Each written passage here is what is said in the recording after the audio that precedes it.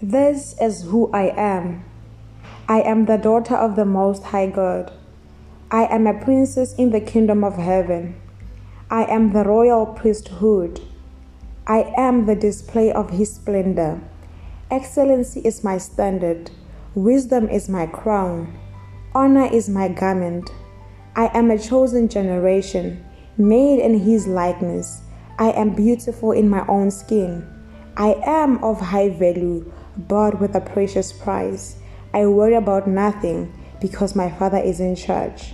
I am unique, worthy, and highly favored. He knew me before I was even formed. I am chosen, set apart, appointed, and anointed. When I step, I possess the land. I am fearfully and wonderfully made. I am a good and perfect being before my Father's eyes. I am the apple of His eye. He cares so much about me. I don't live in fear because my Father has given me the spirit of peace and a sound mind. I walk tall, for my daddy said, "Do not let anyone look down on you, but be an example of the believers in conduct, faith, love, purity, and speech."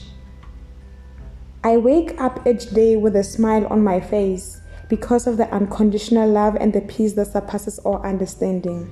Nothing is too difficult for my Father, and with Him, nothing is impossible.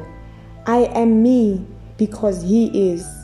I love because He first loved me. I can because He strengthens me. I win because in Him there's victory. I run to Him and I am safe. I am not afraid because He holds my hand. I arise and shine, for He came with His glory. I am nothing without Him, and He is still everything without me.